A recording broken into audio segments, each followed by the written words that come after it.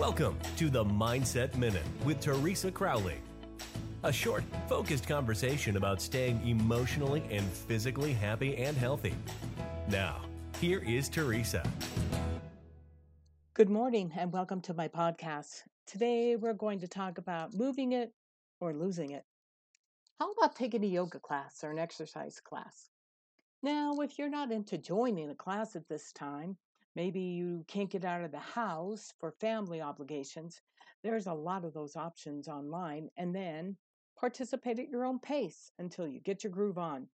Be it yoga, be it stretching, dancing, or aerobics. It'll help you release those endorphins and raise the vibe in your mind. Walk the dog or play with your pet. Go out and garden. Go for a drive and get some sunshine. Activity just to get you moving is positively uplifting. And move it, or you lose the chance to, get yourself in a great mood. Thank you for joining me. Don't forget, please sign up for the podcast on iTunes. Then you get a reminder when a new Mindset Minute is released, so you won't miss a single episode.